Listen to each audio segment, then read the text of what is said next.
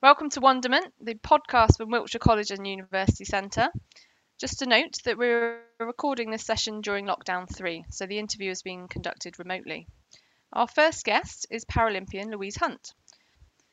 At just 29 years old, Louise has amassed a staggering 122 singles and doubles titles, competed at 2 Paralympic Games, including the spectacular London Games in 2012, and at her highest, ranked 10th in the world at wheelchair tennis. She was also named in the top 100 of the Disability Power List in 2018 and has dabbled in commentating as well as being an experienced mentor and public speaker. Welcome, Louise. Hi. So we know about the amazing things you've achieved. Can you tell us a bit about where it all began? Yeah, so I suppose I need to take you right back until back to when I was 5 years old. The way I found tennis was my parents moved house and they happened to know their neighbours who was next door, and they had a tennis court in their garden. And that's actually where I first picked up a racket and started playing just with my family. Um, and then actually, our neighbours sold that bit of land with the tennis court in the same year that tennis courts were built directly opposite our house. So I sometimes feel like I don't know if I believe in fate or meant to be, but it was a bit of a coincidence. It's like I was surrounded by tennis courts my whole life. And the thing is, in terms of growing up, my family obviously incredibly supportive, but my disability was never really a barrier or something that meant I couldn't do anything. So anything my family, or I've got an older brother, so anything he did, I always tried. So if they all wanted to play tennis, I played tennis. Like if they wanted to play football, I mean, they used to put me in goal because my wheelchair covered half the goal, so I was a great goalie. So anything they ever tried, I did, and that's kind of how it all started. And then sort of a year or so after that, my parents found out about Stoke Mandeville. So for those who don't know what Stoke Mandeville is, it's this amazing place where the Paralympics actually first started many, many years ago. But now it's a rehabilitation hospital attached to this awesome sports stadium. And basically, every year there's all these different camps and opportunities where people with disabilities can go and try like all these different sports. It's so much fun. And as a kid, it was the best thing ever. And that's where I tried like every sport. And we kind of found out that wheelchair tennis was a thing, if you want to put it that way. Because obviously at that point I was just playing for fun with my family, and then I effectively got talent spotted there. And then I suppose you could say the rest is history. I eventually ended up on the performance program, the national performance program, and then I haven't really looked back. Alongside my tennis, I did some wheelchair racing for about 10 years as well. And I won 7 London marathons, mini marathons in that time. But tennis was kind of the one that I just loved it. And I still feel the same now. I love the challenge. I love that every day is different. Um, yeah, and it can't be too bad because I mean I'm 29, I'm still playing it. So yeah, it can't be that bad. I'm still hanging in Still there. going. Yeah. Fantastic. When did you know that you were going to aim sort of for the Paralympics?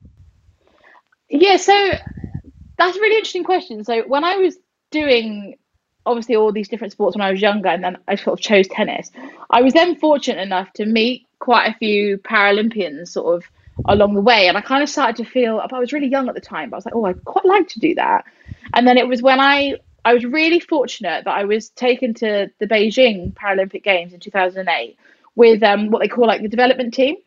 So what they do in each sport is take a few athletes from each sport who they feel have the potential to qualify for the next one. And it was there that I suppose that you could say the sort of the switch was turned. And I remember being at the opening ceremony, watching it, and obviously I knew a lot of the athletes down there coming into the opening ceremony, and I hated every moment of it. And I don't mean that in an ungrateful way, because this is the best thing that ever happened to me. But I remember sitting there being like, I don't want to be sat in the crowd. I want to be there. Yeah. And that was my moment, I suppose you could say, where I was like, I'm going to go to the next games. That's my aim, and I'm going to do everything I can to get there. And luckily, Inspiring. luckily the story's good, and I did make it to London 2012. And thank goodness, because that is the best Paralympics we've seen so far, and it was incredible and changed my life. Yeah, it was a fantastic, well, the whole games, wasn't it? But also the opening ceremony as well. Don't think Oh, anyone the will opening forget that ceremony, one. just insane. I'll never forget that feeling. Like, I don't think ever again you're gonna have well, I'm never gonna experience 100,000 people, cheering for our team. That's the No. most insane noise I've ever heard. Incredible. I'll never forget it. Oh, fantastic. So obviously, quite a journey, obviously from when you first started. Where would you sort of say your greatest source of support has come from? Yeah, so it's interesting when you talk about support because obviously that comes on so many different levels. So obviously, like financially, you need a lot of support, especially in disability sport, because we're quite underfunded and we don't obviously get as much funding as able-bodied athletes. So I've been incredibly fortunate at the start of my journey. My family helped me get everywhere, all around the world, and do everything. And then later in my sort of sporting career, I've got some incredible sponsors. Um, but it's on a more personal kind of note. I am very, very fortunate. I have the best family in the world. Don't tell them; their heads will get too big. Um, but they have been amazing throughout my whole journey, and my friends too. Very much behind me all the way, supporting me, being my cheerleader. But I think the thing I'm most grateful for is they've kept me incredibly grounded.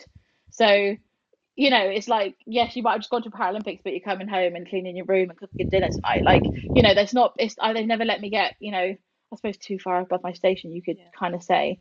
And then, like, obviously, a special, like, I suppose, thanks in a way in terms of support. My personal team, my actual individual coach, has been with me since I was 7 years old. Oh wow. I don't know how he's not sick of me yet.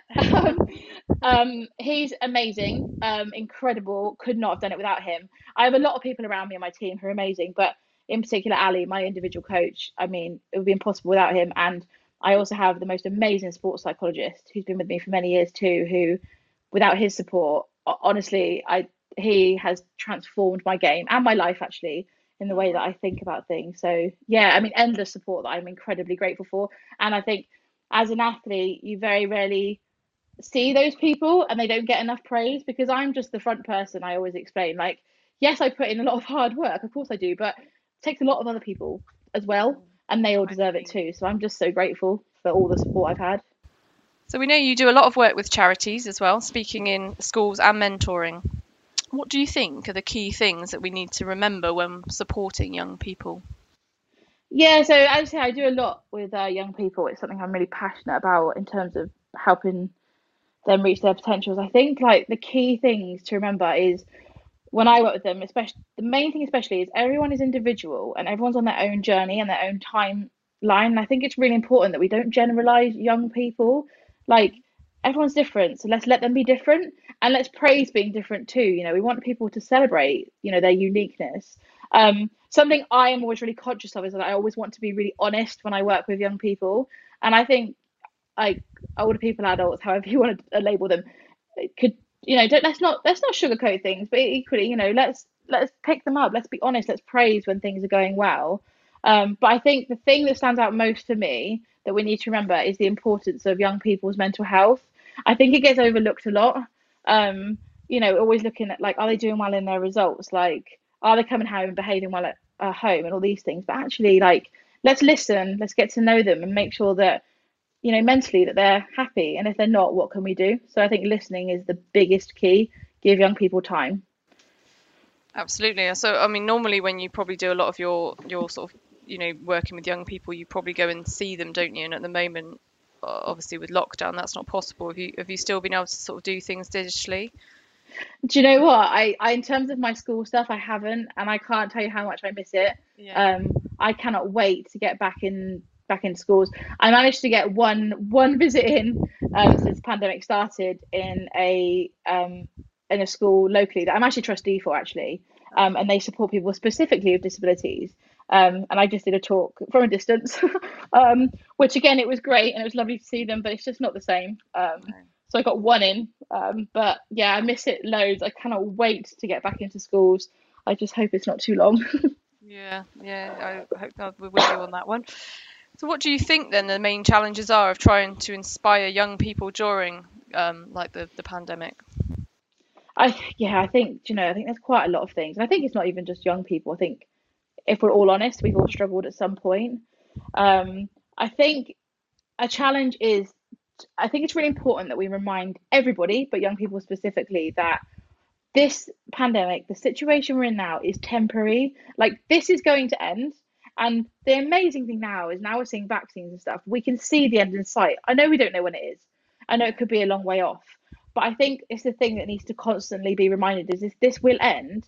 So don't stop. now, because keep going, because when things do go back to normal, we want you to kind of still be on that same track. So I think it's important that we keep talking, make sure the young people keep talking to us, and really encourage like everyone at home to try new things, like try and be creative, find something new today just to keep yourself motivated, just to get through this home straight. But it's tough for everyone, isn't it? Oh yeah, it absolutely is. Like you say, it's sort of affecting everybody, isn't it? Or Yeah. has had an effect on everyone.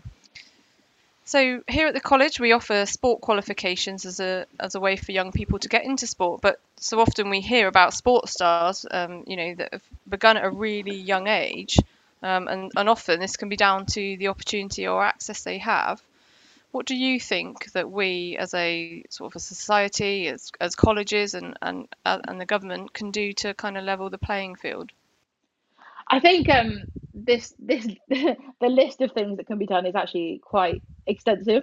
Um, but I think if I was to sort of prioritize things, I think there's obviously the physical access side of things. So when we talk about physical access, making sure buildings are accessible, but I'm not just talking, lifts and ramps. I'm talking hearing loops, braille. There's such a variation of people with disabilities. Um, so I think that's really important. But I think the biggest thing for people with disabilities or not, people aspiring to be athletes or not, is having the right attitude and being adaptable. And I think this goes across the whole of society, whether it's a college, a school, government, whatever it may be. Um, Attitudes need to be right. Like people need to be listened to, and it's really, really important that everyone is treated as an individual and be adaptable. That's the key thing. Is like actually, if someone needs to have time off for competition, great. Can you do that? But you need to do this work. Does someone need to have a room in a different place because of a disability? Like, can we do that? So I think, and it's about educating people too. Like, I think society as a whole has an obligation to help educate people on different people, because we're all different at the end of the day, disability or not. And I think one thing that'd be really good is that from day one of, and again, this applies to everybody, day one, have information available. So, if, for example, if we're talking about someone with a disability or someone starting in sport, like from day one of injury or accident or day one of trying out a sport, can there be information available? These are your opportunities. This is where you can go. But I think it's all around attitudes, honestly, and just being open and willing to learn. Yeah, fantastic. Yeah, no, it's really interesting to sort of get your take on that. So we know that you did a BTEC in sport at college. What skills and opportunities did that offer you? Do you know, my BTEC was great. I actually really enjoyed it. One thing actually that's just come to mind that I loved was, as part of my final exam, I got a load of wheelchairs in, and I ran a wheelchair specific session. Um, and that was I think we did basketball. It's a while ago now, honestly. I think it was basketball we did, but I borrowed a load of chairs, and because all my classmates were able-bodied, and it brought the opportunity to like kind of educate them and teach them about disability sport, which was really cool. Um, but it was great for me because it fitted in really, really well around. Because at that time, I mean, that was the year I went. My first year of BTEC was the year I went to Beijing, as I mentioned earlier. Okay. So I had to have quite a bit of time away from college. And the best thing about the BTEC was, and my amazing teachers were, they were really adaptable and accommodating. Um, and they very much taught me, like, you can go off and compete and you can have that time to train, but you've got to do your work. And it taught me how to balance things. But I think a BTEC is great. I think it's a really good, flexible, different way of working. And for me, it was nice to have a whole, I could, rather than doing a few, and again, it's different for everyone. There's no right or wrong. But for me, I had a very like focused area of interest. So it's Yeah. great that I could spend my whole college time focused on sport, which was fantastic. And then obviously my results from that helped me get into uni. So that obviously again was a great thing that came from that BTEC. Yeah, and I suppose with the BTEC as well, the kind of vocational route that you've got, it's a lot of coursework, isn't it? So you're able to probably do that when you're abroad or traveling and going off to different Yeah, places as well. exactly. And the great thing was is my uni course was like run in a similar way to adapt for athletes, so it just taught me how to do that. But yeah, spot on. It was perfect because if I was away, it didn't really matter. I could take work with me, which wasn't that fun when all my friends on the tennis tour were having a great time. But I got it done. Yeah, well, no, well done. Yeah. Here. So obviously now, where we are at the moment, the lockdowns and things, sports, fitness and movement is a really big way that people have been coping with the restrictions and getting through lockdown. What do you personally find the most valuable thing about sport? Um, so I think there's kind of two things that spring to mind with this question. So emotionally, I find it an absolutely, it's the best escape ever. So if I'm playing tennis or going for a handbike cycle or whatever it may be, I'm not thinking about anything else. And I like being able to challenge my energy, my mental energy into something. But physically, I mean, I I use a wheelchair all the time, so it's super important to keep myself fit and healthy. So the benefits in terms of that are just the best, really. I mean, I don't, if I'm say poorly and have to have a few days off training, I don't feel anywhere near as good as I do when I'm doing anything fitness related. Yeah. But I think again for me, what I love about what I do is I just love, not only I like to prove myself wrong. I'm always trying things, whether that be in the gym or not, that surprise me. I think, oh, I didn't think I could do that, but I love doing that to society. I mentioned earlier about educating people and showing people, that everyone can do anything if they put their mind to it. And I like that about sport. I like that when if I go and play in a competition or I win something, it's like, well, look, yes, I might be disabled, but I can still physically be very active and achieve something despite, my challenges in terms of my disability. Absolutely, yeah, no. I mean, has your training had to adapt at all during lockdown and restrictions? I mean, are you able to get to a court, or are you doing different sort of training than you would normally? Yeah, so this lockdown has been so much easier because the government sort of recognised elite sport as being able to go ahead. Yep. So this lockdown's been, obviously we can't get into a gym, but then because of lockdown number one, we got a load of gym stuff at home. Myself, my partner, we just got loads of gym stuff. So actually, I quite enjoy doing it at home. So this lockdown's not been as bad. The first lockdown, sort of in the summer, oh my gosh, like you had to get really creative. We turned Yeah. our driveway into a gym, Oh wow. which our neighbours thought was hilarious. We did all sorts of creative things. I did endless shadow swings. So that's like, if you just imagine me swinging my racket without a tennis ball, I tell you Yeah. now, it's quite disheartening without a ball. It's a bit depressing, if I'm honest. But I was like, I need to keep those strokes, and I didn't have a tennis court, so that's all I could do. So yeah, I had to be like super creative at the start. But luckily, this lockdown, it's been a little bit easier. But I do miss the driveway gym, but then I don't think it would be quite as enjoyable in this freezing cold weather. So So maybe now we're that's in not the the worst thing. winter. Yeah, maybe not Yeah, quite it's as not quite the same, is appealing. it? Yeah. So, what would you say then to someone someone else that's been restricted to what they can do during the lockdown and maybe feels a bit demotivated? So my advice on this would be, because I have felt this, so I really understand if anyone's feeling this way. Yeah. But the most important thing is, a bit like what I've just said, be creative, like find a way. Like, I'll be honest, it was a bit like demoralizing swinging my racket 100 times, literally 100 times a day. I swung my racket without a ball, but I found a way to make sure I was practicing my tennis strokes. So be creative. Like I did with my partner, I used him to do presses because I needed the extra weight. So I would be against the wall and he would lean into me, and I had to use his body as a weight. So just find ways. Yeah. And the other thing I would say, and something that's really helped me, is try something new. So although you've got your sport, and yes, you need to do your training, like your sport specific training, absolutely don't stop that. But try something new. So I have started in the last couple of weeks, I've tried wheelchair Zumba and Oh, some adapted yoga. And do you know what? I've absolutely loved it. And it's really given me a boost and just something different. Like yeah. it's like it's still helping my fitness, it's helping my body, but it's given me a bit of a break from the monotonous, usual training that I'm used to. So Yeah. try something new. If you're feeling demotivated, do something different. It's still good for your body. Yeah, and something that you maybe wouldn't have done before. Perhaps you might not, Yeah. never would have potentially had the time, or just wouldn't have ever considered it. So, And that's the thing as well. Like we do have time, and that's what I felt like.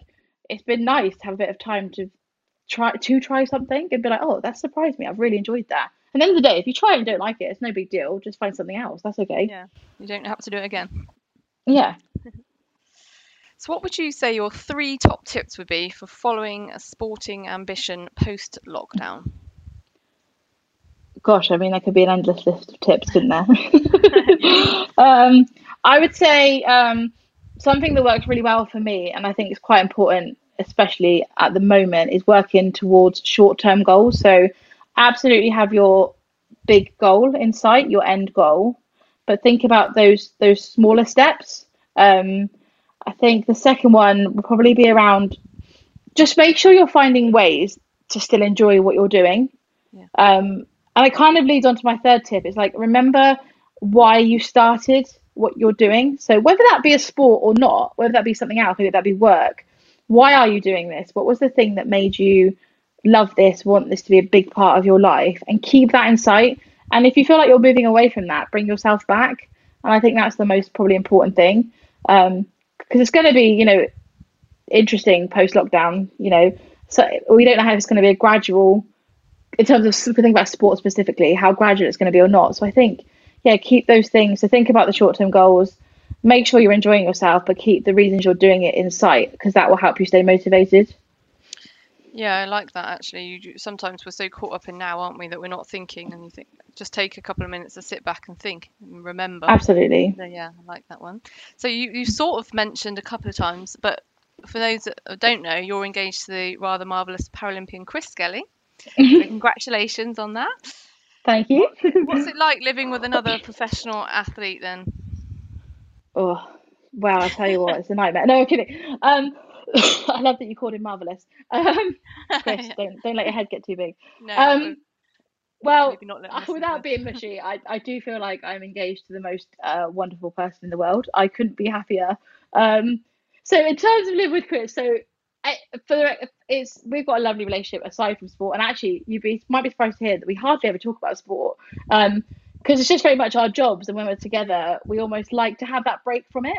But the most amazing thing is that we both have that understanding. So we get it. We get it if I don't talk to you for 5 hours one day because you're training and I know what you're doing. I yeah, get it if I can't see you for a few weeks because you're competing. Like, so that understanding is amazing. And when Tokyo got announced that it was moving to a year later, yeah. having that person there that just got it is just priceless. But in terms of being competitive, Chris might disagree with you. I think he's more competitive than me when it comes to. Oh no, I'm lying. We both are. I got to be honest. So it's interesting. So we're not in terms of like day to day stuff. Like we are a real team. Like Yeah. we always say that we kind of pride ourselves on being really good as a team. But I tell you what, if you get a board game out, or we played a game on what was it called? Oh, shuffleboard. We played that when we were on holiday. I mean, we're fighting to stay out there because whoever's losing is like, oh, one more game, winner takes all, winner takes all. So yes, when it comes to games and things, Games and yeah, we are competitive. When it comes, it's interesting because obviously in the first lockdown, and now we still do some training together, but the first lockdown we trained together every day, and there's no competition there, which is really interesting. We just Mm. like really help each other and As really I say, love you just said you training helped. together.